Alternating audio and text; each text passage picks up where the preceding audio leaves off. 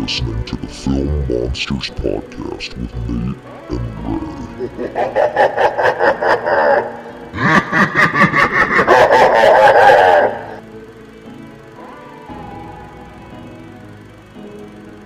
Well, hello everyone, and welcome to another episode of the Film Monsters Podcast. I'm Nate. And as I have been the whole year since we begun, I'm still Ray. And Ray, we released our Christmas episode, but most people don't know with the way we record this, it's still not Christmas yet.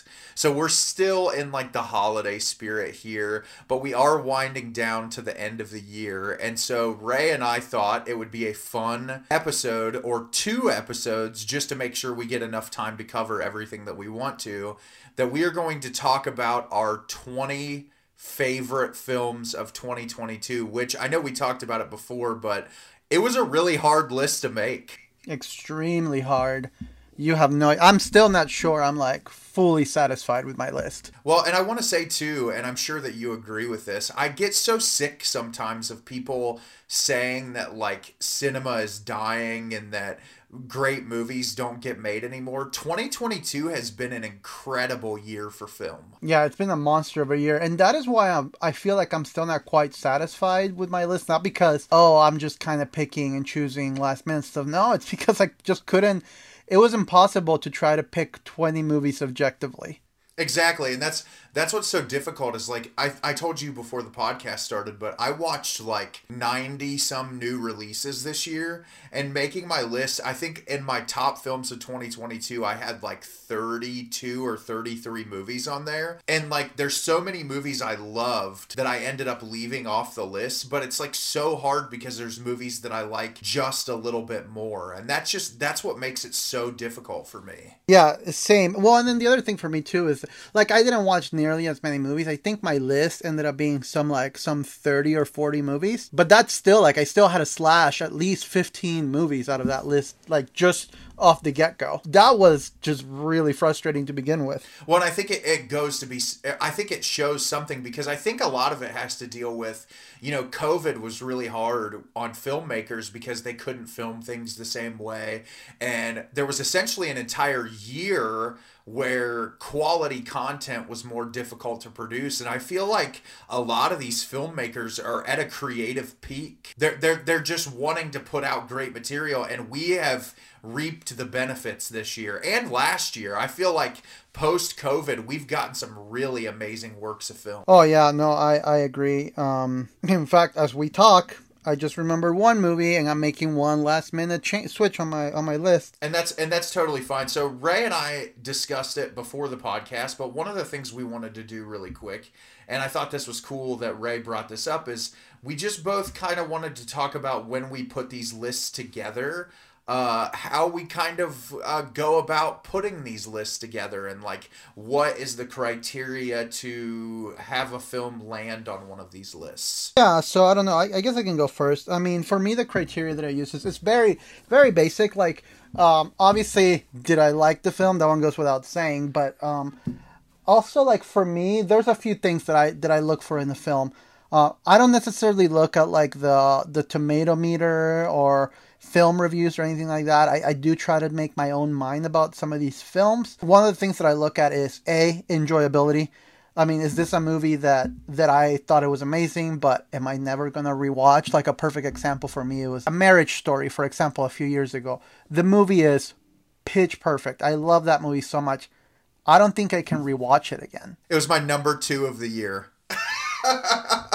I don't think, seeing like the thing is like I will defend to the death how amazing that movie is, but I don't think I can rewatch it. It's just too draining for me.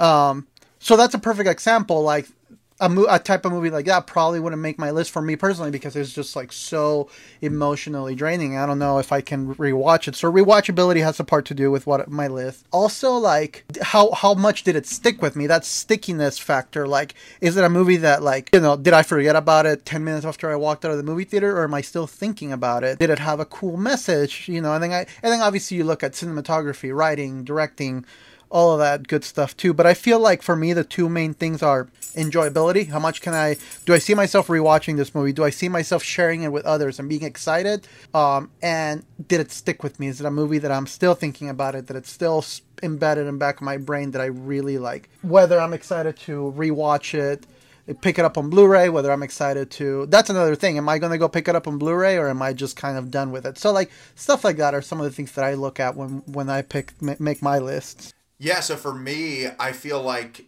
the only thing I would disagree with you on for yours is rewatchability factor for me doesn't really even occur in my mind. Because, like, I know a lot of people, I'm obviously a sadistic person. I watch a lot of really depressing films over and over and over again because I like that guttural emotional reaction. I like to feel things on that level, and not a lot of movies can pull that type of a reaction out of me. And so when a movie can, I'm actually really inclined to watch it again because I like to have those level of feelings pulled for me. I would say for my lists, the first thing I look at is quality, and the second thing I look at is how much it impacts me. So like what you said, if I leave the theater and I can't stop thinking about a movie for weeks after I watch it, it's gonna be high on my list. That's just how it works. Like if it resonates with me and it sticks with me for a really long time, that is probably the most important factor. And then after that is obviously artistic intent, where you talk about like direction, cinematography, performances, all that comes into play. But I think as far as how a movie resonates with me and sticks with me in my brain is really where it'll end up on my list. So I think we both have similar criteria. Like, obviously, I'm more sadistic, so I'll rewatch really depressing, awful, miserable movies multiple times.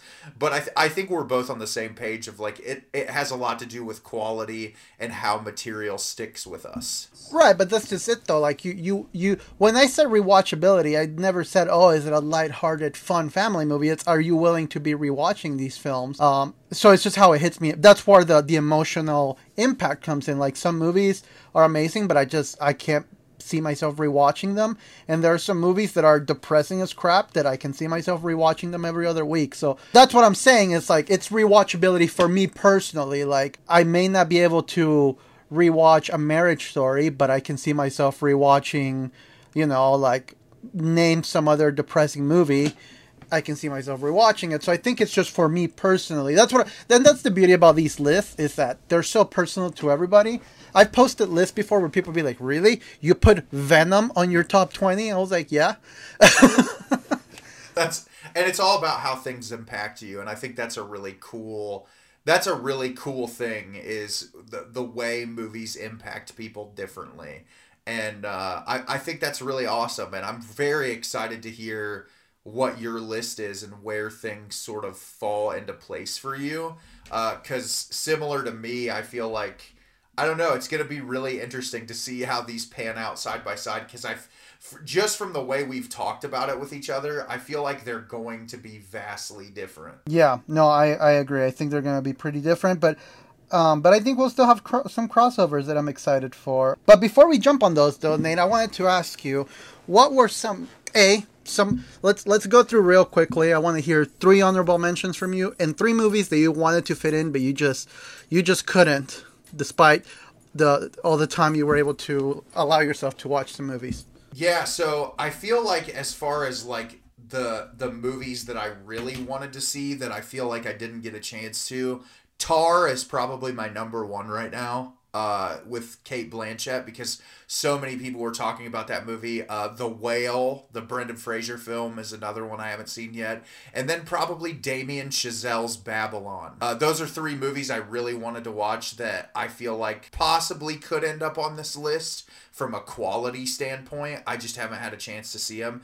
And then a few films that I wanted to mention that did not land on my list. The Fallout, starring Jenna Ortega, which was a movie about kids surviving a school shooting. It was beautiful. It barely made it off my list. Funny Pages, which is a A24 produced film that went directly to streaming. Super darkly comedic. It was wonderful. I loved it. Just barely made it off. And then surprisingly enough, Terrifier 2, the sequel to Terrifier, really close to making it on my list. I loved it. It's an incredible slasher, but they just barely missed. How about you? So for movies that I missed, I didn't get to watch Bones and All.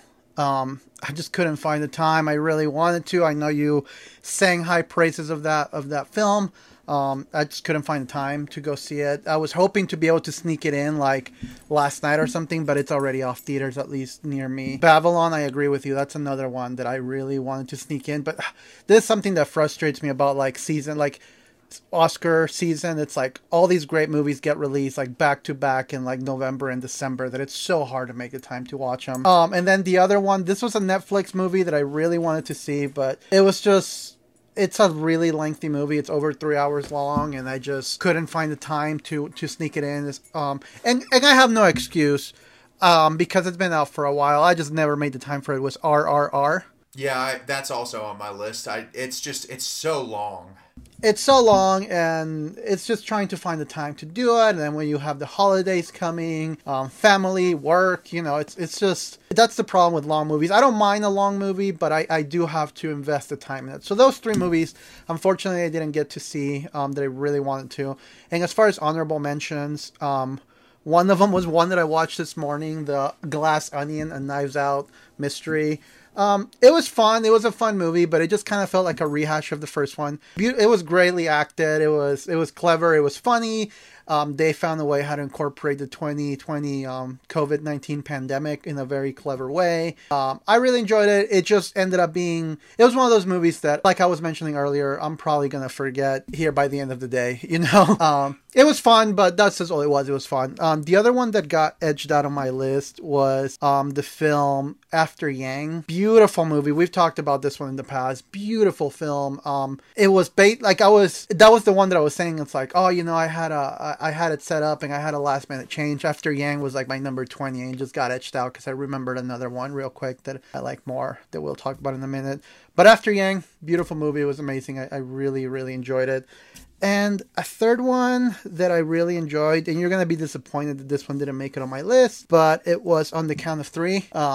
On the Count of Three, it's kind of like what I was talking about earlier. It was an amazing movie. I can't say enough things about On the Count of Three, but it kind of boils down to, is this one that I'm going to be rewatching often? I don't think so. Dealing with a lot of like mental health issues, that movie can be a little hard to watch at times. So it's funny, it's clever, and it's amazing, and I can't recommend it enough. But it will take like maybe me sitting down and showing it to someone for me to rewatch it rather than just watching it of my own accord. But it is an amazing movie. I can't stress that enough. Yeah, it really is. Those were some great picks, and I'm excited to talk about our top 20s. But today we are going to focus on films number 20 through 11. And then the next episode we'll do our top 10. So I'm really excited about that. That'll give some people some time to digest the ones that we picked today. So would you like me to go first, or do you want to go first today, sir? Totally up to you. I'll go first because my number 20 goes perfectly along with the mood. You said there was a blizzard in your town. It's cold over here. It snowed last night. Everything is white outside. And I just can't help but still somehow be in like that Christmas spirit. So my number 120 movie, and the only reason why I landed on number 120 is because this is purely a seasonal movie. It's Violent Night. I loved Violent Night. And honestly, I would have put it in the honorable mentions. It didn't make my top 20, but it's probably one of my favorite holiday films I've seen in years. It's amazing. It's going to be one that it's going to be on every rotation starting next Christmas. I'm going to buy that as soon as it's out on Blu-ray. I'm going to pick it up and it's going to be on my constant rotation. And I can see this movie, growing up in the echelons of like Krampus or Gremlins or Home Alone. Like I can see this movie really like becoming a staple for my every year Christmas traditions. So it's still in theaters. You can actually rent it. It's at theaters at home now. You can rent it at home. So honestly, if like you can get a group together and like split $20, 4 or 5 ways, like it's a good time. trust me. And yeah, no, Violent Night is my number 20, just because I feel like Violent Night is going to be one of those movies that it will be a yearly tradition to watch for sure as soon as I pick it up on Blu-ray. What I loved about that movie too, and I know you mentioned it in the episode before I watched it, and Jess and I were talking about it after we watched it and we were walking out of the theater, is that despite the movie being incredibly violent and brutal, it never loses its like wholeheartedness about the holiday. And I loved that. I thought that that would be so hard to achieve, but like despite the gratuitous violence, you almost always have a smile on your face the whole movie. Yeah. Well, and then like I mentioned on earlier episodes, that it has such a on the Christmas episode actually is where I mentioned this, that it's still a very sweet story at heart, and it's still very much a story that reminds you of the heart of Christmas and what makes Christmas so special. And I loved it. I mean, it's a pretty straightforward movie. There's nothing like emotionally impactful about it. It's just a fun movie that I can see myself going back to every holiday season. It definitely makes you feel a warmness about the holiday. Like, if you don't leave that being excited about Christmas, you're just a bitter person. Like, I was... You're just dead inside. And I do love and I won't go into specific details, but I love that they were able to pay homage to Die Hard and Home Alone without it feeling like too ham-fisted.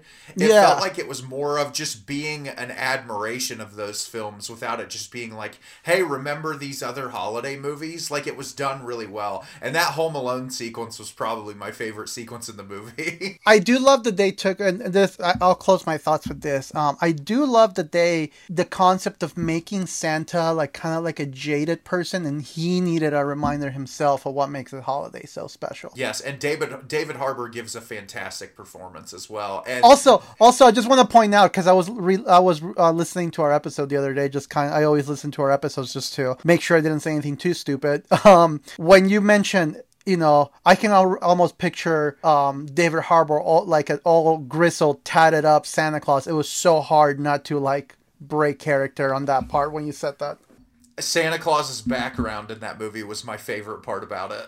I loved that reveal. I thought they did such a good job. But no, that was a fantastic pick for number 20. So you ready for my number 20? Let's do it. My number 20, comically enough, after you talked about it, is After Yang. that was my number 20, and I'll tell you which one edged that out here in a second. Yeah, I loved After Yang.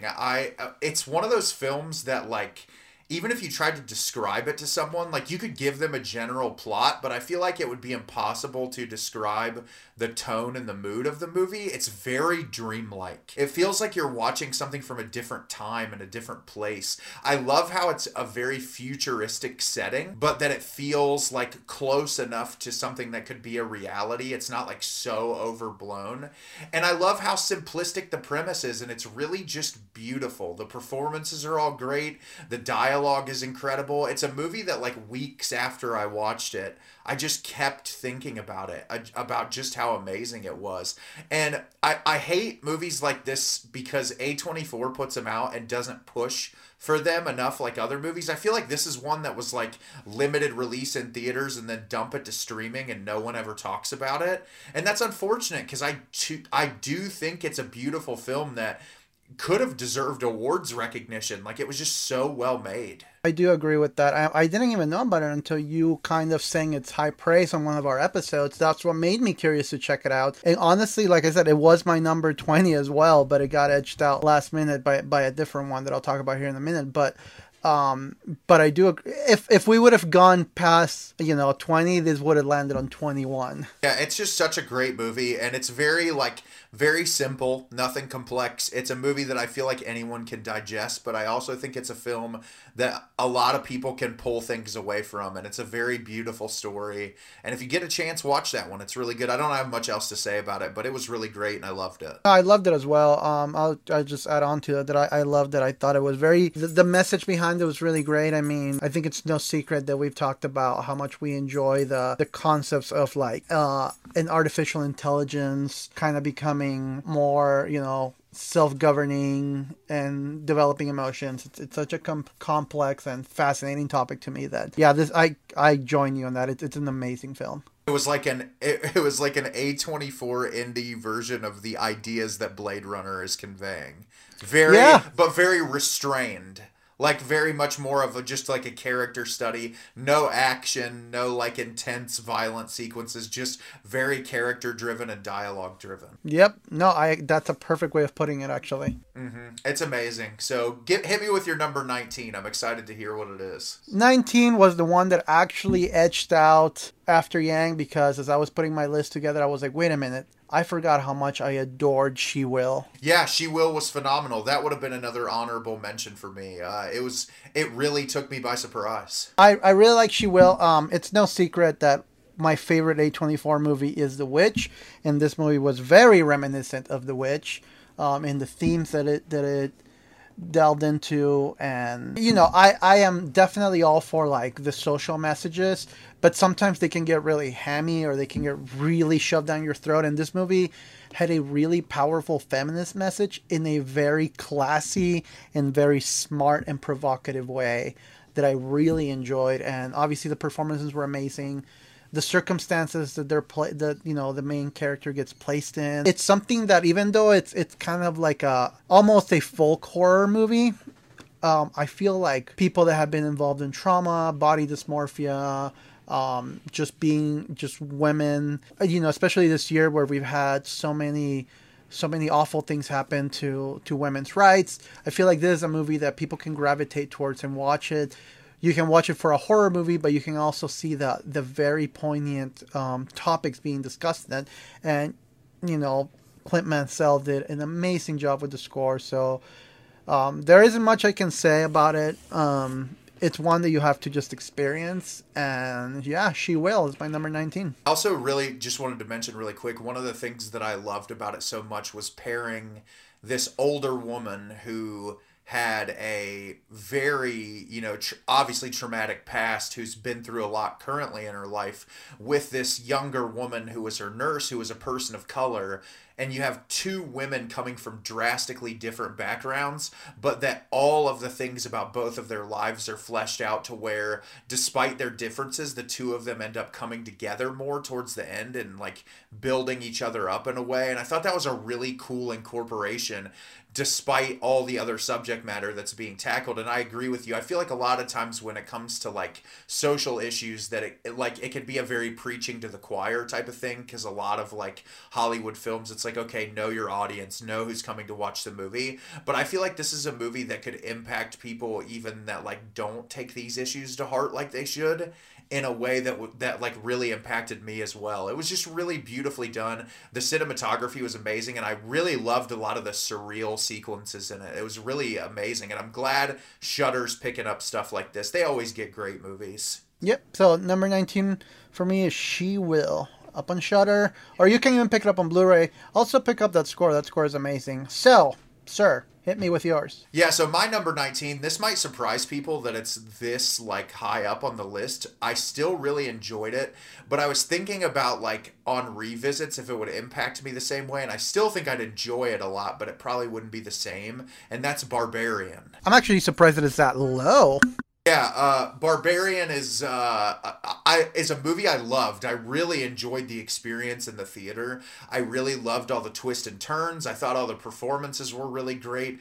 I just like when I was making the list and I was thinking about like the impact that these movies had on me, I was thinking, okay, now that I know the twist of the movie, now that I know a lot of the punches, would it impact me the same? And yes, I think the humor would impact me the same, and like the creature design and all those things, but I feel like it wouldn't hit the same way as it did the first time I saw it in the theater. And don't get me wrong, I loved this movie, and I think it's really well made. That's why it's number 19 on my list. Making a top 20 for me, it's difficult, but it's a fantastic film that's really suspenseful.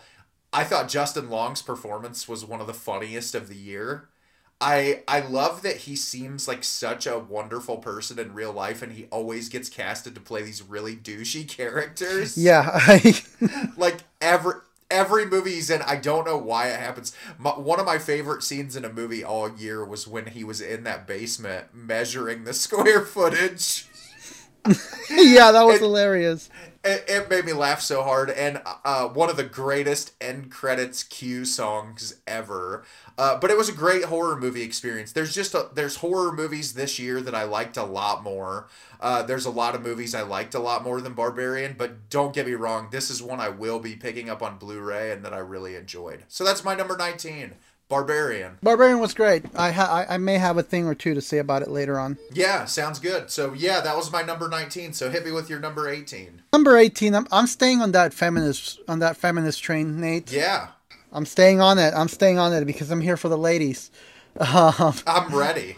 My number 18 is a movie that I had zero hopes for, and it turned out to be so much better than I had anticipated, and that is Prey. Prey was phenomenal. Another movie that would have been on my honorable mentions list. I feel like one of the good things about Prey, and I don't know if you agree with me, I feel like that's a movie that actually benefited from going direct to streaming. You really think so? Yes, I think that it benefited from going direct to streaming because it was like one of the most watched films on Hulu, and some of the CGI in it looked a little cheap. I feel like it felt a little bit more of like made for TV than an actual like big budget Hollywood film. I do love the intimate nature of it and the representation of the Native American culture, but I think that because it was released direct to streaming, that a lot more people watched it than they would have if it would have been released in the theater. I see that. Yeah, well, and I feel like the fact that the one before that, though I have a soft spot for it, a lot of people didn't like it, so I don't think a lot of people would have shown up in theaters to see it, just because the Predator franchise has been so uneven as far as quality goes. Prey, I liked that they pulled back all that schlock and made it like an intimate family drama with the Predator incorporated. Prey felt like a return to form for Predator. It felt closer to the original Predator movie, in the sense that like it's actually smart characters. I mean, the original Predator came out in the 80s, and it was written by Shane Black, so there's definitely a lot of like misogynistic humor in it. The fact that the main character is smart, there's actual legitimately awesome action pieces, and you see it feels more like a hunt rather than just like a schlocky action movie. I feel like if I were to do a ranking of the Predator movies, Prey would definitely be one or two for sure. Prey would probably be my number 2 behind the original, but there is a chance it could overthrow the original. I liked it that much. It made me think about like throwing the Predator or like a xenomorph in a different time period makes it so much more interesting. Well, and then I love the fact that there was so much that they actually kept true to like that Native American vibe. Like they suddenly didn't find like a Gatling gun to take him down. It was very much like through tribal knowledge and through tribal tactics that the hunt happens, and I really, really respected that. Well, I love that the only way that she got a gun was through those European settlers. And she had to learn how to use it through them, and like every bit of it made sense, which was great. Like I said, my biggest issues with it were the CGI on the animals was very cheap. It like a couple of times I was like, wow, this looks like it could have been on like a Windows 95 PC game. But other than that, I really the look of the Predator was amazing. I know you were a sucker for that dog too. Don't even tell me otherwise. Oh my gosh. Yeah, he was my favorite part of that really movie. entertaining. I would say it's really entertaining. I think the only reason it didn't make my list is because I didn't really think much about it after I watched it. Like, I thought it was good, but it's not one that, like, is gonna stick in my brain for a really long time. It's one that, like, if someone said, let's watch Prey, I'd be like, hell yeah, fun action movie, let's do it. And it's really well made. Really well made. But Prey is my number 18. See, this has been very interesting so far. Already out of the gate, our lists are very interesting. Yeah, seriously. Yeah, so you ready for my 18? Give me your 18. So my number 18 is a movie both of us saw, and I thought this would end up being higher on my list, but I saw a lot of movies that I liked more than it, but it's still an incredible experience, and my number 18 is David Cronenberg's Crimes of the Future. that one would have actually been an honorable mention for me now that you mention it. Yeah, I loved Crimes of the Future for a lot of reasons. Obviously, it was a return to form for David Cronenberg when it comes to the body horror stuff. I feel like over the past couple years, he's done a lot more. Like, he made like A Dangerous Method, which was a historical drama. He's made a lot more straightforward films over the years, and he's also done a lot of acting performances. And so when I heard that he was going to do a body horror film again, I was really excited. And I think all the body horror elements are great, but what I really liked, and I know I spoke on this a little bit in the episode Ray and I already did, was the allegory for trans and LGBTQ people that exists in this film. I feel like a lot of it has to do with that experience and like how people in that community are perceived, and like the whole idea of the people who are eating plastic is like they're completely shunned from the rest of the world and treated as outcasts, even though they're trying to do something to make the world more sustainable and like a better place to live. And I thought that was a really interesting idea, and reading interviews with Cronenberg and knowing that that was his perception and the way that he was going about it made me appreciate the movie even more. But aside from all those issues, I just thought the performances were great. Viggo was awesome. Kristen Stewart was great. Léa Seydoux was amazing as Normal. I really liked the grimy, gross setting of the movie. Like, it really felt like it was in some weird dystopia, and I love when movies are set like that. But I just loved Crimes of the Future. I thought it was really great. And we need Waxwork or Armando to press that score. Howard Shore, man. Yeah, oh, Howard Shore. It was amazing. And I'm glad to see Cronenberg doing that. I don't know if you saw, speaking of Cronenberg, his daughter just wrapped on her first movie, Caitlin Cronenberg. So we're going to be getting a new Brandon Cronenberg movie next year, and his daughter, Caitlin Cronenberg, is releasing a movie next year. So we're going to be eating good. Give me all the Cronenberg. You can. That family has got some issues, and I'm thrilled because they create some great content based on that. So my number 18 is Crimes of the Future. Would have totally been on my honorable mention.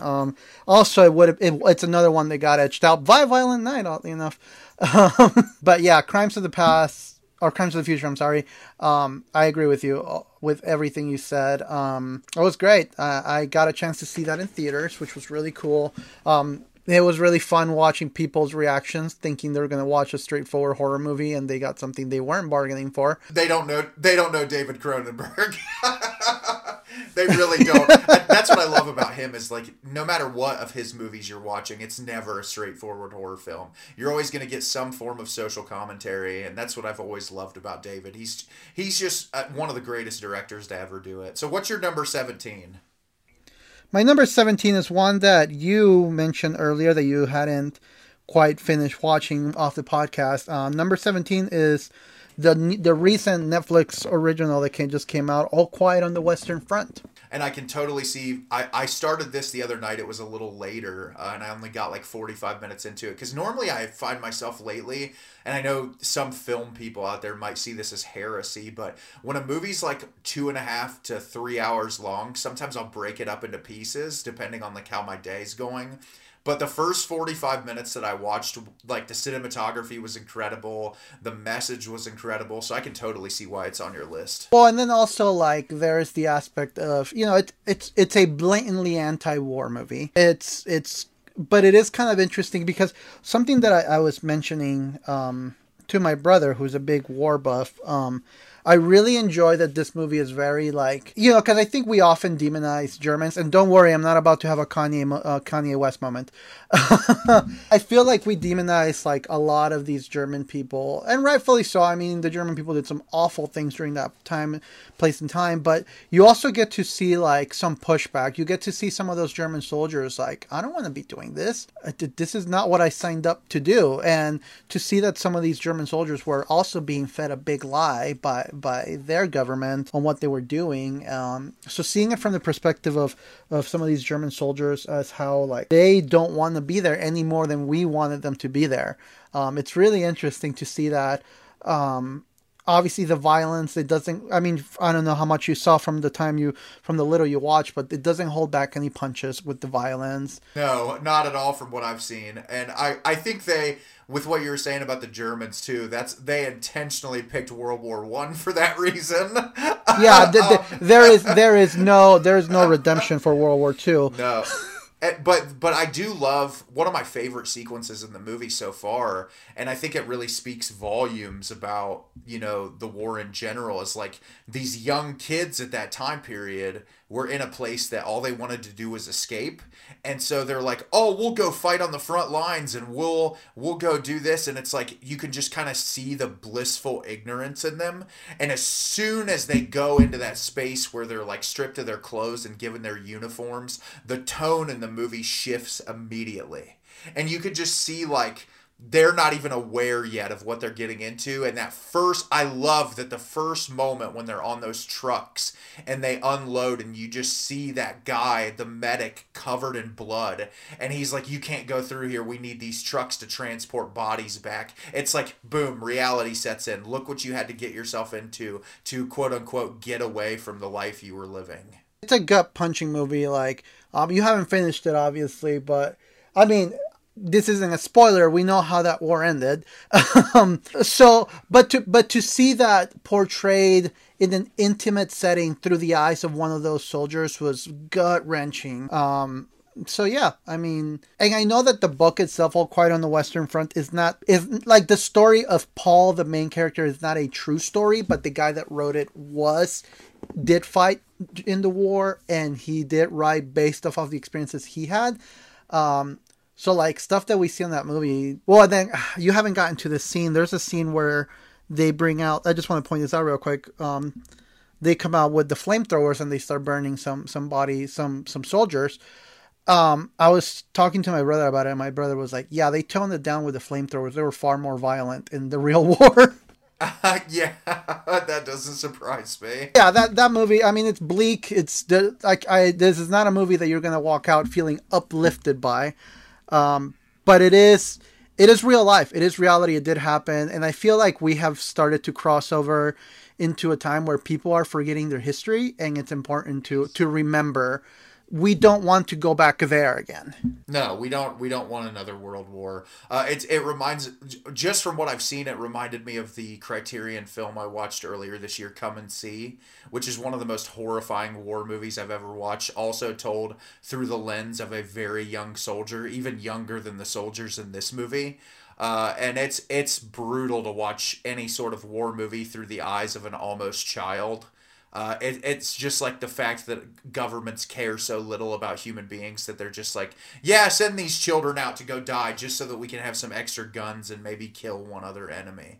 It's the harsh reality of the way our world works. But yeah, I'm excited to finish it because I've really enjoyed it so far. So that's mine. Let's see if you can bring us out of this hole I just dug this in. Although I doubt it. Actually, I am going to dig us out of the hole that we were just in for my number 17 pick. My number 17 pick is a much more lighthearted movie that I had no expectations for and I ended up loving, and that is the film Cha-Cha Real Smooth. I haven't even heard of that one. So Cha-Cha Real Smooth is directed and starring Cooper Raiff in his second directorial feature. And this is just an absolutely beautiful film. So I'll give you a quick summary on it. But it's about a young kid who still lives with his parents. He just graduated high school. He's been wanting to go to college for a couple years. I think they say in the movie he's like 20, maybe 21. So he's super young, and he's got a young brother, and his family is Jewish, so they go to a lot of bar mitzvahs together, and he ends up going to this bar mitzvah, and all these kids aren't dancing, they're not doing anything, and he ends up like starting the party up and getting these kids to dance. Well, while he's there, he sees Dakota Johnson's character, who has this young daughter who has a disability. And she's a super sweet girl, but she like, I think it might be autism, but I can't remember exactly. She's wearing headphones in there because the music's too loud. And immediately he goes up and he starts talking to Dakota Johnson, and he ends up getting the daughter to come up and dance, and she starts connecting with him. Well, you find out Dakota Johnson is in a relationship with this guy who's sort of like, not really always present. He seems like he's, always off doing other things and not really involved in their lives the way that he should be. And so in order for their relationships to start getting back together, they hire Cooper Raiff to be that girl's babysitter so they can go out. Well, he ends up leaving. The husband ends up like constantly going on business trips and stuff. So Dakota Johnson and Cooper Raiff start to hang out together, and they start to build this relationship. And it becomes this really beautiful film about these two people from very different lives connecting at a moment where they both need each other. And it's really just like heartwarming, beautiful, real, grounded. I just loved it. It was an Apple TV original movie. I watched it earlier this year. I want to say maybe before the summertime. But it was really fantastic. And I feel like around when it came out, a lot of people talked about it, but it's a movie that's definitely worth watching. I absolutely loved it. I'll have to check it out. Yeah, I just pulled it up while you were talking about it, and yeah, it looks like it is on Apple. And I have Apple TV, so I'm going to have to give this one a whirl, see how it is. Yeah, I think you'll really like it. So yeah, that's my number 17, Cha Cha Real Smooth. So what is your number 16, sir? Are you ready for me to disappoint you? Sure. No, it shouldn't disappoint you. I just think you would have hoped this was higher. My number 16 is Smile. Oh, nice. Yeah. You obviously know I loved Smile. Yeah, I know you did. Which I need to throw some shade at you. Because you were just criticizing Prey for the CGI, but Smile has some rough CGI. I honestly, it's funny you said that because I did not feel like it was that bad. Honestly, I liked the way the creature looked. I liked that it was really like weird and out there and very disturbing looking. And the only other CGI moment I can think of in the movie is when the sister twists her head, which was kind of corny, but when the doctor rips his face off. Oh yeah, so that moment was cheesy. That one I'll give you. But what I think's funny, and when this movie came out, I feel like people were really harsh on it. But no matter what people say, and I know everybody goes through different experiences and everybody goes through things in life differently. As someone who has suffered from depression and mental illness for a really long time, this movie handles that subject matter really delicately in a way that I don't think a horror movie has ever, especially like a mainstream horror movie, has tried to handle subject matter like that. Well, I was going to say, all CGI criticism aside, the concept of the movie and the way how it tackles mental health and depression, and creating this almost It Follows like creature where no one else can see it except for the person itself, and just having this paranoia that no one believes you. It's much like mental health, depression and anxiety, that people don't really see it. It doesn't have a manifestation other than how you behave. And the fact that they picked this to be transferred through a smile. I mean, how many times have we heard, have you ever tried just being happy? And we have this smile-esque, very disingenuous, almost very threatening smile to be portrayed as the thing that you see haunting you around. It's very reminiscent of that trope of people. It's like, just you look better if you smile. You should just smile more. You should just be happy. And they don't actually realize how that kind of ailment actually affects you. And I think the thing that got me the most about this movie was the hopelessness of getting to the point where no one believes you. No one at all believes you. Your spouse doesn't believe you. Your family doesn't believe you. And you're grasping at straws to try to get someone to actually believe what you have to say. And that's what shook me up the most about this movie, was towards the third act, when she was at the point where you could tell that she was breaking. There was just nothing left for her because no one was believing what she was saying. And as an audience member who is seeing it happen and knowing that it's real, it hurts even more to watch someone go through that. And one of the things I liked about this movie is, I know a lot of people were like, oh, it's jump scare laden, but I feel like I'm someone who despises jump scares. I really do. This movie earns them. I feel like it spends so much of the early part of the film building up atmosphere and setting, and it holds back from that when there are the jump scares in this, and I didn't feel like there were a ton, but I feel like the ones that they used were genuinely scary. I agree. Well, and then also some of the jumps, well, because this movie's trying to make, in my opinion, it's trying to make a point about mental illness and depression and anxiety. And, when you're from looking in, when you're watching these people have these reactions, to us, it almost seems like infantile for these people to behave that way. But when you are in their shoes, it's not that uncommon for them to be jumpy, for a person to easily get down on themselves, for a person that easily seem like they're crazy when they're really going through a tough time. So I feel like the jump scares are very like rooted in those instances that people think, oh, you're just being a baby. It's like, no, these are real frightening things that go inside people's minds. And in my opinion, this being an allegory for mental health, those are not so far-fetched. So those jump scares make sense to me as well. Yeah, I completely agree with everything you're saying. I think that they work really well in the context of the overall film. And I also really quickly, this is unrelated to the plot, but I just wanted to shout out one of the unsung horror heroes, Mr. Kyle Gallner, who plays the cop in this movie, who I feel like shows up in so many horror movies and always gives a really great performance. I feel like he doesn't get talked about enough, and he does a really great job in this movie. Yeah, he does. I really enjoyed him for sure. And the score. We can talk really quickly, but arguably one of my favorite scores of the whole year, especially in the horror genre. It's unsettling. Mm-hmm. It really is. I've been listening to it randomly, which probably says something about my own head. But it's like a really phenomenal score that accompanies the movie well, and it's one that like I finished watching it and immediately wanted to watch it again. I just thought it was so well made, and it's like Ray and I talked about back when we discussed this movie. I think even before either one of us saw it. But I want to see more big budget horror movies like this. Yeah, I agree with that. It also ended up making like double its budget, which good for them. Yeah, well, and then the amazing, viral campaign that they did. Yeah, oh yeah. Did you see on Instagram Live a couple nights ago that for like 24 hours they streamed... I doubt it was an actor doing it. I'm sure they filmed it before, but it was just like that actress sitting in a room with all these Christmas stockings filled with Smile Blu-rays, and she was just doing that Smile, and it was on their live stream for like 24 hours. That's hilarious. Yeah, they did a really good job with the marketing of this movie. But yeah, Smile's great. I'm glad it was on your list because I was hoping you'd like it, and I'm glad that you did. I sure did. So what is your number 16 though? So my number 16 is going to disappoint you a little bit, I think. My number 16 is The Menu. Oh! Yeah. I loved The Menu, but I liked a lot of movies a lot more than The Menu. I think that it's really fantastic. Obviously, we spoke about this on the podcast. I think Ray Fiennes and Anya Taylor-Joy both give amazing performances. I really like how weird the entire like feel of the movie is. I like that it's a really...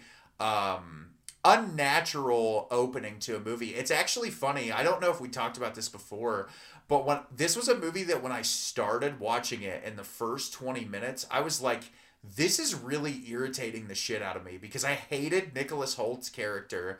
I was like, why is Anya Taylor-Joy even around him? Like, this doesn't make any sense.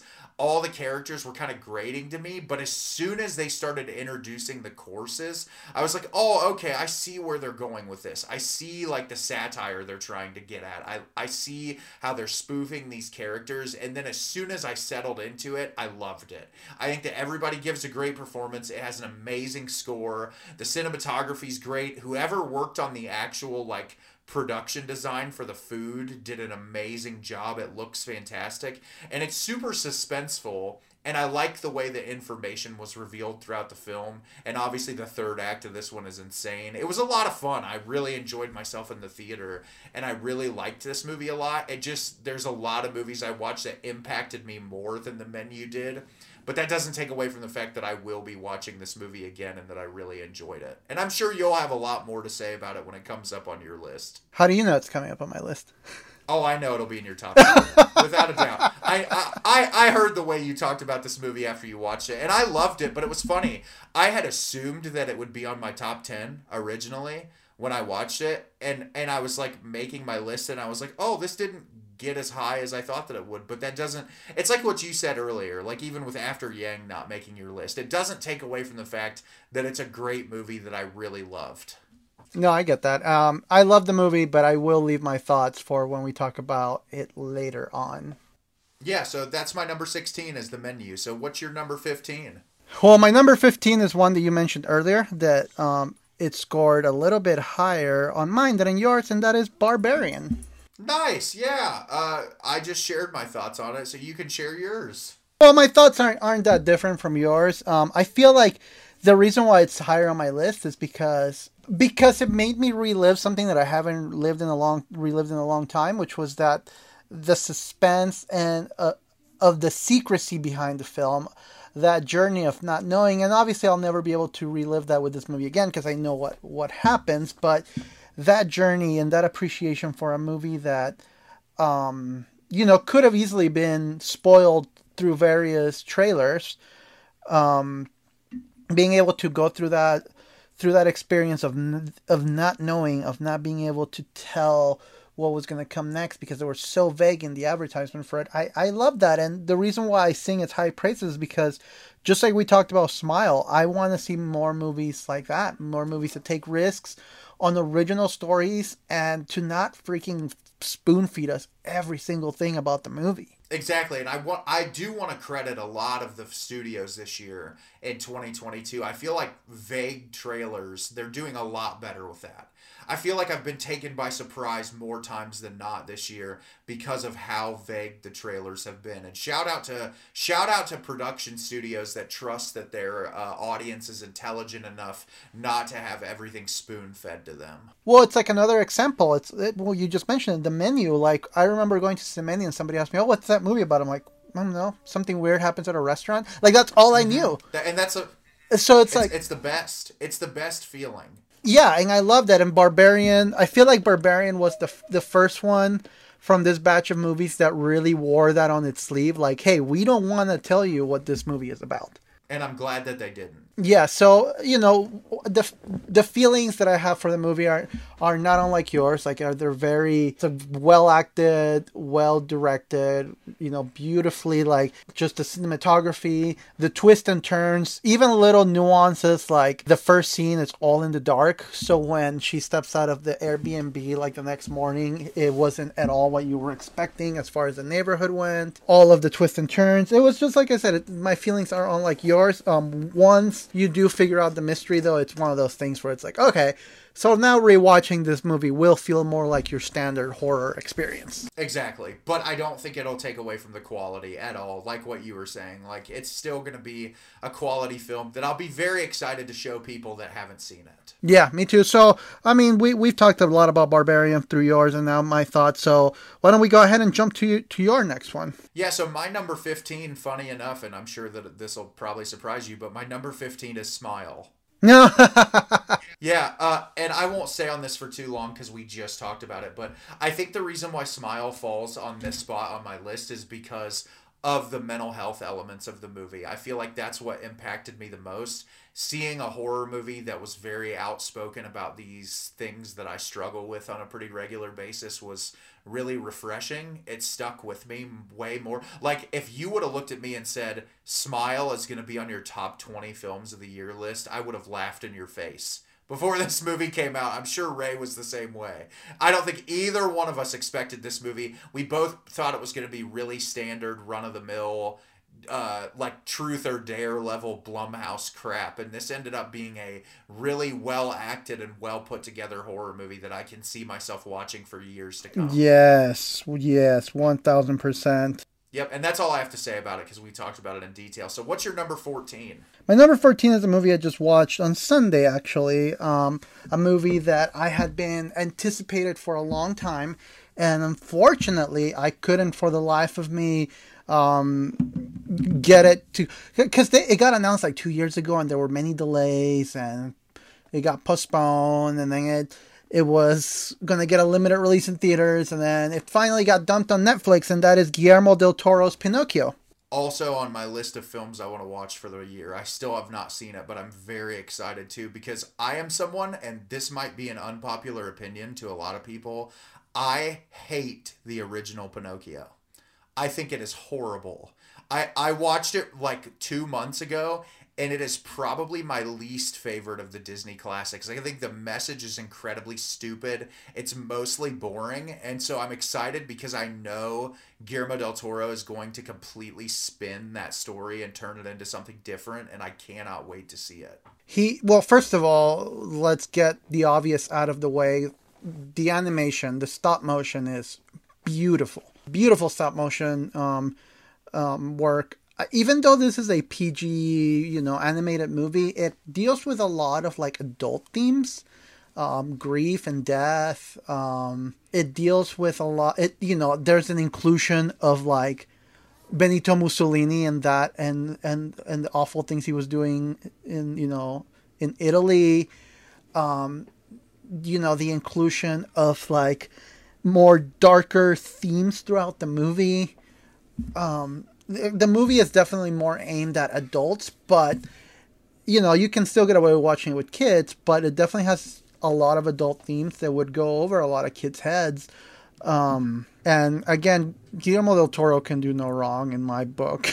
I completely agree. He's just one of the best to ever do it. I mean, like I said, I can't recommend it enough. It obviously has its sweet and very beautiful moments in the movie, but there's a lot of callbacks to the actual story of Pinocchio. Like, that shouldn't come as a surprise. But there's enough twist to make it a fresh story that ends on a note that's far better, in my opinion, than what Disney did with this story. I feel like this rendition of Pinocchio should be like the definite rendition, the actual rendition of Pinocchio, the official one, should be Guillermo del Toro.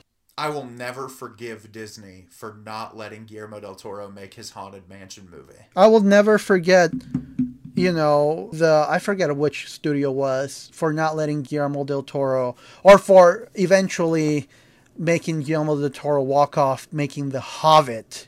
Oh my God. See, that's the thing with the Haunted Mansion, because I'm a Disney freak, as a lot of people know. With the passion that he has for that source material, why just give it to some random person when you could give it to someone who's like been working on a script for years that it's actually going to be good? Yeah, that is beyond me. I don't understand it. Well, are you ready for my number 14? Let's do it. So my number 14 is a little film by director Ty West, and that is the film X. Oh. Yeah, I loved X. I thought that it was an incredibly well-made slasher film that subverted a lot of the stereotypes of slasher movies by feeling like an A24 movie in the best way possible. I thought all the performances were really great. A surprisingly great performance from Kid Cudi, and a transformative performance from Mia Goth as the Elder Pearl, which I didn't even know till the movie was over. I didn't even know that it was her until it was done, which was so impressive. I really love horror movies that take place during the summertime, especially in like super humid environments. Like, it just feels gross, and like there's something about like knowing what that level of heat would do to exhaust your body on top of already running away from someone trying to kill you. And I love that this movie, like, the kills were so well thought out and entertaining. I loved the idea of these kids shooting a porno on these elderly people's house. Like, I just thought it was so funny. It was also like really suspenseful, and I feel like a lot of like the kills in it I was not expecting, especially like towards the tail end of the movie. And it was just great. I really don't have a negative thing to say about X. I thought it was fantastic. It's a movie that I've thought about a lot since I saw it in the theater. Is this your second mention with Jenny Ortega? Yeah, the first mention with Jenna Ortega was The Fallout, the honorable mention. I love Jenna Ortega.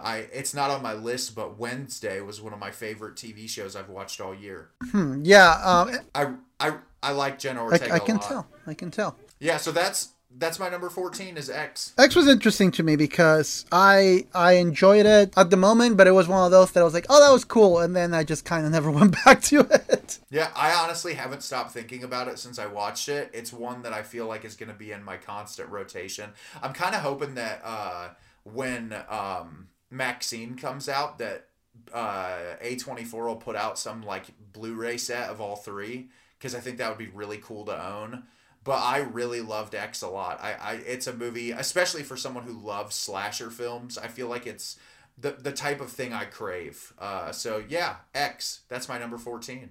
So we got three. We each have three more left for this episode. Yeah, and my number 13, I think you're going to be a little shocked of how high it is on my list. But I talked about this at the beginning of the episode of how I do like to include movies that have a lot of rewatchability value, and this is one that I can see myself watching until the end of time.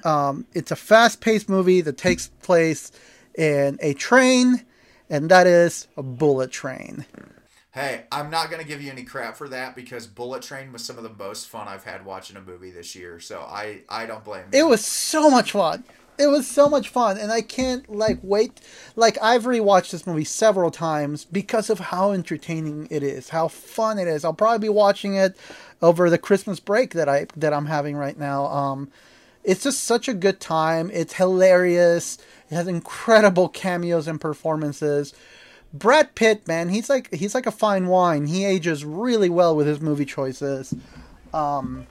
And then you obviously have, the brothers in the movie that are just a standout performance. Yeah, Brian Tyree Henry was my favorite performance of the entire movie with his Thomas the Tank Engine stickers. I'm still trying to figure out which Thomas the Tank Engine. Am I a diesel, Nate? Am I a diesel? I don't think you're a diesel. No, I think you're a Thomas. I honestly, this is the only movie that you'll watch that has a flashback sequence for an origin of a water bottle and also a flashback sequence to introduce you to a character to kill them in 2 minutes. I love amazing. This movie. It was I honestly, out of 5 stars, I gave this movie a 4.5, which might surprise a lot of people out there. I loved it. Well, and this is a prime example of a movie that critics just destroyed. And I was like, why? This movie is entertainment at its peak. Yes, and it's well written. That's what I was surprised. It's not just dumb. There was a lot of thought put into it. I loved, I know she was only in it for a little bit, but the inclusion of Zazie Beetz' character was great. Oh my gosh. That was one of my favorite scenes when her and Brad Pitt fight. And shout out to actually letting Miss Sandra Bullock show up in the movie. I was thrilled with that. I don't want to give a spoiler, but you'll know what I'm talking about. The cameo of the agent that he is filling in for. I cried laughing when that happened. But yeah, I totally understand why this is on your list. It was so much fun. I wanted to mention some more obscure stuff in my honorable mentions, but if I was making a full honorable mentions list, this would definitely be on it. Bullet Train, yes, my number 13. I also want to go, I can't go without mentioning Bullet Train, without mentioning the appearance of... Oh, wait, hold on. First of all, I love the conductor constantly chasing him around for the ticket. But I wanted to highlight the appearance of Hiroki Sanada, who we're not worthy of his acting chops. And the fact that he agreed to do a movie this, wild and out there makes me respect him even more. Did you love when he pulled the sword out of the cane? Oh my gosh. And you know what's funny? I was watching this with my brother and he was like, dude, before that scene even happened, he's pulling a sword out of that cane. And I was like, oh, I can't wait for it. As soon as he did it, he's like, I knew it. You don't want to mess with that guy. Also, that sequence at the end when they're doing that huge fight, I was like, this isn't the one scene in the movie that had me scratching my head of this could never happen is when Aaron Taylor Johnson is crawling on the front of the train and he punches through the glass. I was like, no, there's no way that would ever happen. There's definitely suspended disbelief on Bullet Train, but I love it, and it's a movie that I can see myself watching endlessly until I am on my deathbed. Yeah, it's a fun one, and I'm actually really excited to own it, and I can't wait to watch it again. So, which one is your next? Which one is your lucky 13? So, my number 13 is actually going to be a continuation of my number 14. My number 13 is Ty West's Pearl. Just get them out of the way back to back. I liked Pearl a little bit more than X, and I'm hopeful that you will watch Pearl because I know you haven't seen it yet. It is a drastically different movie than X. It's not a slasher movie. It's one of Martin Scorsese's favorite films of the year. What? Surprisingly, yeah. It's a very large homage to the golden age of Hollywood. This movie is very bright. It has vibrant colors. It's very darkly comedic.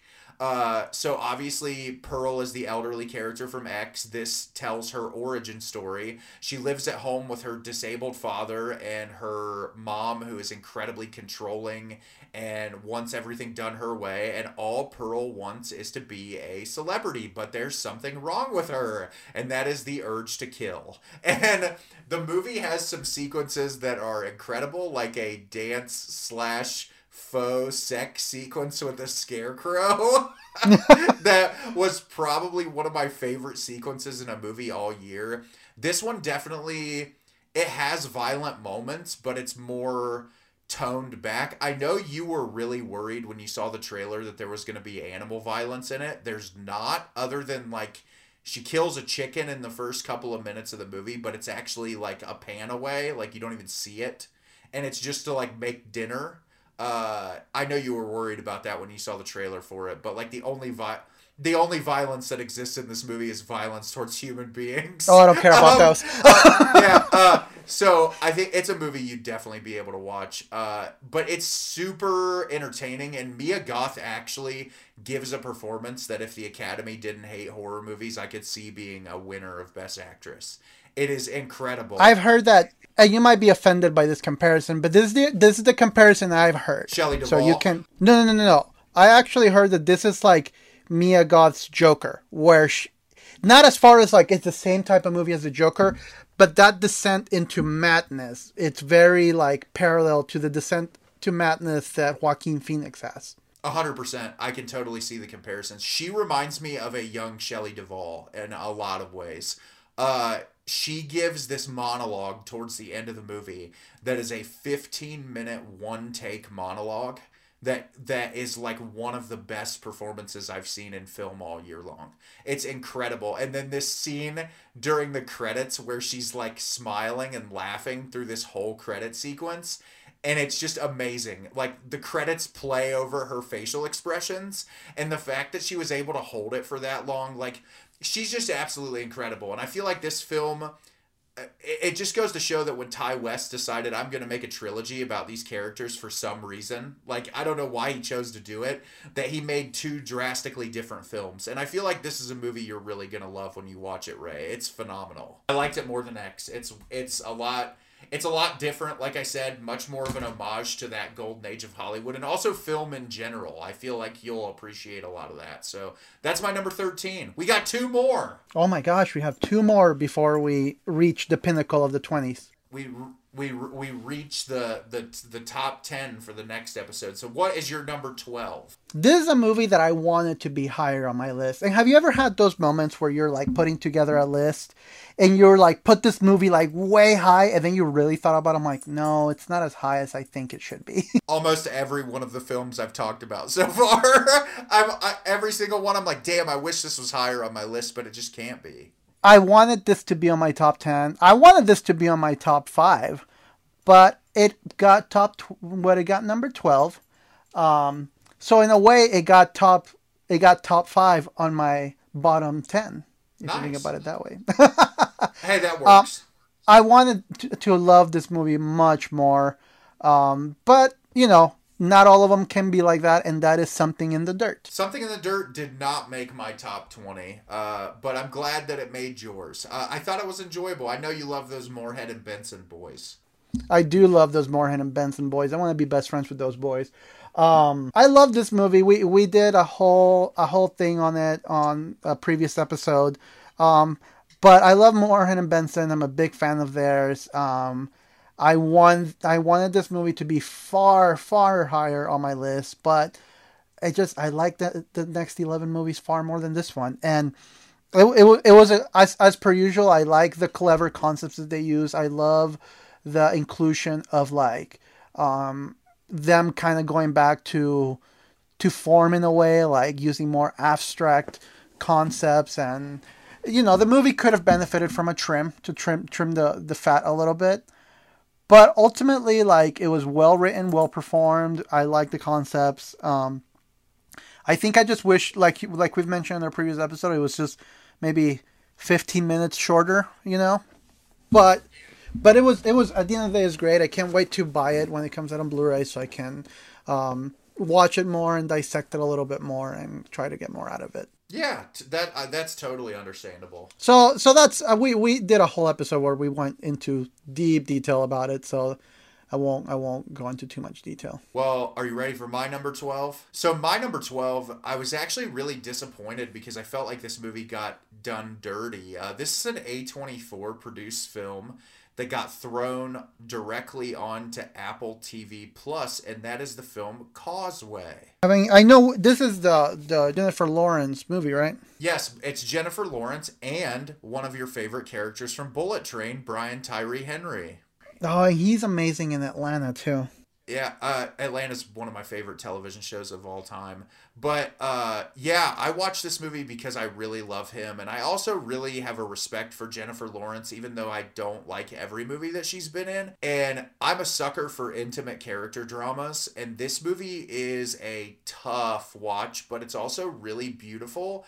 And it's about an unlikely friendship forming between these two people. So essentially, I'll give you a brief summation, Ray.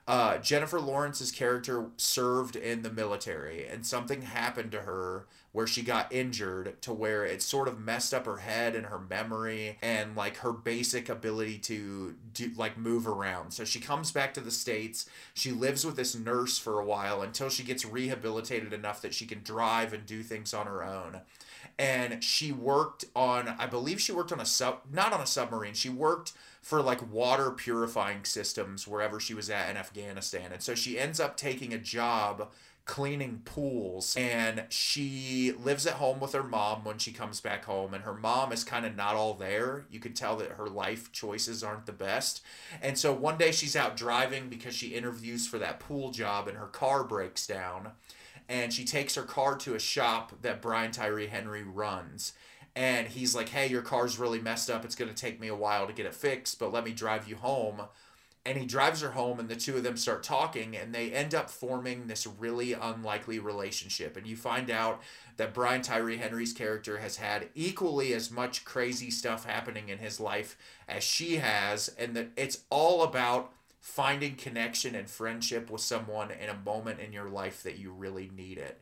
And it's just really beautiful and moving, and two of the best performances of the year. Brian Tyree Henry and Jennifer Lawrence are both amazing. The amount that they're both able to do in this movie with just facial expressions and responses to dialogue, like it was just really moving. And I'm a sucker for these types of films, and it's one that I've not stopped thinking about since I watched it. That's one that I need to watch because I've heard you multiple times talk very highly of this movie, so it's one that I need to get on there and watch. Yeah, it's phenomenal, and like you said, if you have Apple TV Plus, it's on there. It's like an hour and a half runtime. It's super short. It's totally worth your time. I'll have to check it out then. It would be really fun, Ray, and I just thought about this.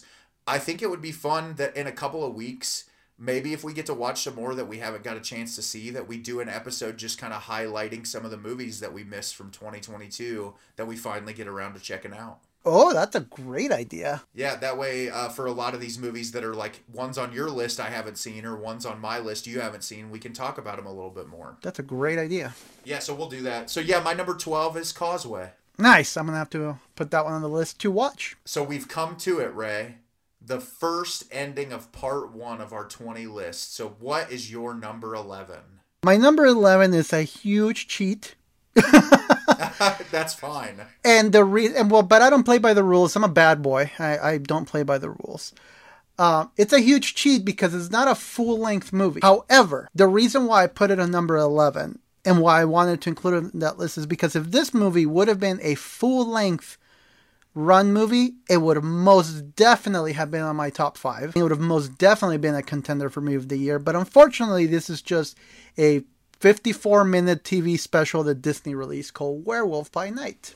Oh, that's awesome. I still have not seen it yet, but I've heard a lot of good things about it. This is the best thing Marvel has released, in my opinion. This is the best thing Marvel has ever made. That is high praise. I mean, it's not, considering the fact that I'm not the biggest Marvel person. Yeah, that's true. Neither am I. So and my admiration I have for Michael Giacchino. So. Oh yeah, and where he directed it and scored it. Unbelievable. I love that. I love Gael Garcia Bernal. I adore that man. He's one of my heroes. I want to be best friends with him. Does he make you does he make you un poco loco? I just had to ask. I mean, maybe. Werewolf by Night is, first of all, it's just like a 54. I think it's like 50. It's not even an hour. It's like 50-minute TV special that went straight to Disney Plus. So the basic premise is they bring all of these hunters, and they're gonna hunt a monster that they have captured, and whoever kills the monster first gets to be like the heir to this like legacy and of this hunter legacy or something like that. The thing about this movie that I love so much is not only is it like a really cool like concept of like all these hunters hunting this creature, it's also the whole like, it's filmed in black and white. It's made to look like an old school monster movie like Frankenstein's monster or the werewolf. Like it's made to look like one of those like old school movies. Even from little details that Giacchino added, like there's a scene where you see like there are certain scenes where you will see like the cigarette burns on the film, like the old times. So like little details like that was just beautiful. The creature design is really cool because it feels like a monster creature. You know, it's not like this crazy like the werewolf. You know, the obvious Werewolf by Night. Doesn't look like your typical like CGI monster. It looks like a classic werewolf from like the 1930s or 40s. Even the acting is very like from that era too, and I loved it. And Gael Garcia Bernal does an amazing performance as he always does. My complaint about it is like, I wish this was longer. Why didn't they turn this into a full-length film and release it in theaters? Because if the only reason why this isn't on my top 10 is because it's not a full-length movie. I haven't seen this movie yet, and that means I'm old. I'm just gonna go through his entire film catalog, everybody. I have horrible sense of humor. Watch. I would recommend Mozart in the Jungle, like all 4 seasons. I've heard that's an amazing show, but yeah, I can't. Amazing show. I'm gonna sit down and watch this week because it's only like 54 minutes long, and that seems like it'll be an easy watch. It is. Can't wait. So that is my number 11. This could have easily ended up on my top 10 if it were a full-length movie. And that makes sense. There's obviously, that's a big thing to take into account. But hey, if it's 54 minutes that you really enjoy, it's 54 minutes that you really enjoy, and that's all that matters. I've liked less time for certain full-length movies. Oh, 100%. I totally get that. So you ready for my number 11? Close this book. So my number 11 is a movie that we've already mentioned today, that we've talked about. Well, you mentioned it earlier in the episode, but this is a movie that really impacted me a lot, and that's On the Count of Three. Oh, yeah. Yeah, I loved this movie. I think that the reason why I loved it so much is because a lot of the way that these characters feel is a way that I have felt before, where you just kind of get very aimless in your life. You don't feel like you're really all that important. You don't really feel like life's worth continuing on. Not that like I have thoughts of like taking my own life like the characters do, but you just get in a really like low place. And I thought that what was so beautiful about this movie is that these two people clearly care very deeply for each other. And what I love is that they both the third act twist in this movie, when that pivotal scene happens, that's so hard to watch. I don't feel like that's even the direction that Christopher Abbott really wanted to take, but it was like, what other choice did they have? And that he was doing that for his friend. And that's what breaks my heart the most about it, is like you get to a point where you could see both of these people moving on with their lives and doing something else, but that's not what ends up happening. And it's a really difficult watch at times, but I don't want to take away from the fact that this movie is very funny. Yes, it has a lot of humor. Yeah, it's really, that's why I love it so much, and that's why like revisiting this one for me is easier, because I think mental illness is so draining and exhausting, and it's really hard sometimes in life to not get out of that funk without laughter. And I love that Jared Carmichael, when making this movie, was able to incorporate so many funny moments in something so heavy, and he does it perfectly. And even characters in this like I'm not a Tiffany Haddish fan by any means, but like she does a really good job in this movie. everybody that's casted in this, Henry Winkler plays a drastically different role than I've ever seen him play in something. And it's just, the cast is pitch perfect. It's super simple, but it's really beautiful, and it moved me a lot. Like I said, this movie didn't make my list, but it is beautiful. The Papa Roach bit is still one of my favorite bits in the movie. Yeah, it made me laugh. It made me laugh so hard. There's so many great moments in this, and I love, like, you can just truly see that friendship in such a real light. And Christopher Abbott, talk about a slept-on actor who just is amazing. Also, like, yes, definitely. But I also wanted to point out the fact that, like, this is a movie, because I feel like, and this is something that this movie did beautifully, a lot of movies that portray mental illness, they make the, like, cookie cutter, sitting in the shower crying while the shower is running, and they never get out of bed. And in this movie, I feel like it's a more realistic take, as someone that deals with depression, and in your case too, who deals with depression, we're a lot more dark and twisted than that. Oh, 100%. I thought that what really kind of set this movie apart was that scene at the beginning when Jared Carmichael was at work and he tried to hang himself in the stall. Like, I felt like that kind of stuff, it made it so much more grounded in, like, a way that, obviously, my jaw dropped when that happened at the beginning. I was like, no way they're doing this in, like, the first 10 minutes of the movie. And just from that point on, you really had no idea what to expect. And that's what was great. It was a movie that, on the surface, seems like it could be really simple, but there's so many twists and turns. Like I said, Henry Winkler playing totally out of character. Like, something I've never... But he does a great job. They all do. It's a tough watch, but it's also a really important watch, I feel like. Yeah, for sure. It's definitely one that it's important for people to see. And it was really interesting to find out. I still haven't seen it yet, but Jared Carmichael actually did a stand-up comedy special this year. And I didn't realize that it was all about his struggle in his household coming out as gay. And obviously, I feel like a lot of that translates to the ideas of On the Count of Three, of your own, like, internal struggle and your own, like, self-identity and dealing with just carrying on life when you feel like you just don't belong. And that really translated over well. And also that stand-up comedy special that he did, Ray, directed and produced by Bo Burnham. Oh, that actually makes a lot of sense. Yeah, I need to check it out, though. I think it's called My Name is Rothaniel, something like that. I still haven't seen it yet, but Jared Carmichael's performance in this made me want to check out everything he does. And you'll be very excited to know that those two leads are both going to be main characters in the next Yorgos Lanthimos movie. Of course they are. Which I can't wait for. I'll be there. And Willem Dafoe. Oh. I'm going to be there day one, baby. So that is... So there's our top 20 through 11. 20 through 11.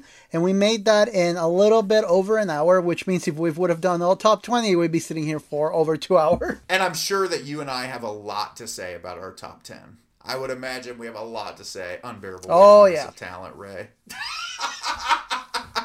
I have a feeling we're going to have quite a few crossovers on our top 10. Yeah, I agree. I think there's going to be a lot, but I also think there's going to be a lot that you won't expect that are on my top 10, which will be exciting. Yeah, if I'm being honest, I still haven't put together my top 10. I barely was able to put together my bottom 20. It was a very, very difficult choice. So yeah, so that was our 20 through 11. Did you have anything that you watched this week that you wanted to mention? Besides all of these movies? Yes, besides all of these movies. No, it was pretty much me jamming as many of these as I potentially could. I do, unless you have something to add. I did want to touch on something real quick. But unless you have something to add that you wanted to bring up that you watched this week. Oh, you're totally fine. What did you want to add? Oh, well, I wanted to bring up something super quick. Because we still have, we can use an extra 5-10 minutes. We are notorious for music, right? Since we have a little time, I wanted to, if you wanted to, just briefly mention our favorite albums of the year. Oh, that's going to be a difficult choice. If you want to start, you got to give me some time to wrap my brain. Well, you don't have to like rank them, just name them randomly. They don't have to be any particular order. So how many do you want me to give you? That's the question. You want to do 5 or 10? 5's fine. Okay, let's do 5. 5 seems manageable. Okay, what were your top 5 records of the year? Just real quick. You don't have to go into details. You can just mention them. So in no particular order, my five favorite albums of the year. Wow, this is hard. My 5 favorite albums of the year were Tomberlin's I Don't Know Who Needs to Hear This, Biba Doobie's Beatopia, Black Country New Roads, Ants from Up There, Rat Tally's In My Car, and then the self-titled Muna record. What are your 5 favorite albums of the year? I need to check out that Muna record. You're not the only person that has brought this record up to my attention. It's a phenomenal pop record. Okay. So for me, my top 5 were, and I do have a particular order because I recently did my ranking on Instagram. Number 5 was Angel in Real Time by Gang of Youths. Number 4 is Lose Your Delusion by A Wilhelm Scream. Number 3 was The Shape of Everything by Soam. Number 2 was the self-titled album by Sparta. And number 1 was No Oblivion by No Devotion. I knew that No Devotion record was going to be your number 1. Although I did think Norma Jean's new record would break your top 5. They were number 6. Oh, so close though. They were number 6. But yeah, these were the records that No Devotion hit me in ways that, I can't even begin to describe. Or I can. You just have to look at my Instagram over at Analog C. It was really hard for me, but that Tomberlin record, she's a singer-songwriter, and that entire record is about being a minister's kid and like having a struggle with internally with your faith. And so a lot of the lyricism on that record really wrecked me. It was definitely on repeat a lot this year. What's the name of the record again? It's called I Don't Know Who Needs to Hear This. But most of it is about being a minister's kid, struggling with your own faith and your own identity. Being that Sarah, the lead musician, is a queer person, dealing with that on top of being a minister's kid. Something I can resonate with pretty heavily. So, no, how? But yeah, it's a really beautiful folk record. I actually got to see her live in Columbus, and it was just absolutely amazing. So yeah, that's a record that if those themes interest you at all, check it out. Yeah, I just looked it up because that does sound actually really cool. So yeah, those are some records we liked. Obviously, normally we do the big announcement for next week's episode, but our announcement is we're going to talk about our top 10 favorite films of the year. No surprise there. I am excited to see our crossover and where things are going to land. As always, you can follow us at the Film Monsters Podcast. We'll announce when episodes are coming out. You can follow Ray and I on our personal Instagrams at My Exit Unfair and Analog C. And since this will be coming out beforehand, we just all really want to wish you a happy new year and say that we really appreciate you for listening. And it's been a really fun year. I can't believe this is going to be episode like 32, I think. So we've done 32 episodes, which I got to look at our little Spotify Wrapped thing where we publish, and it said we published 85% more than other podcasters on Spotify, which was an amazing statistic. Wow. Yeah, and it seems like our episode counts are going up and people are enjoying it. So if you've been listening, we really appreciate it. And thank you guys so much for listening. So much. Happy New Year's, and we'll catch you on the flip side.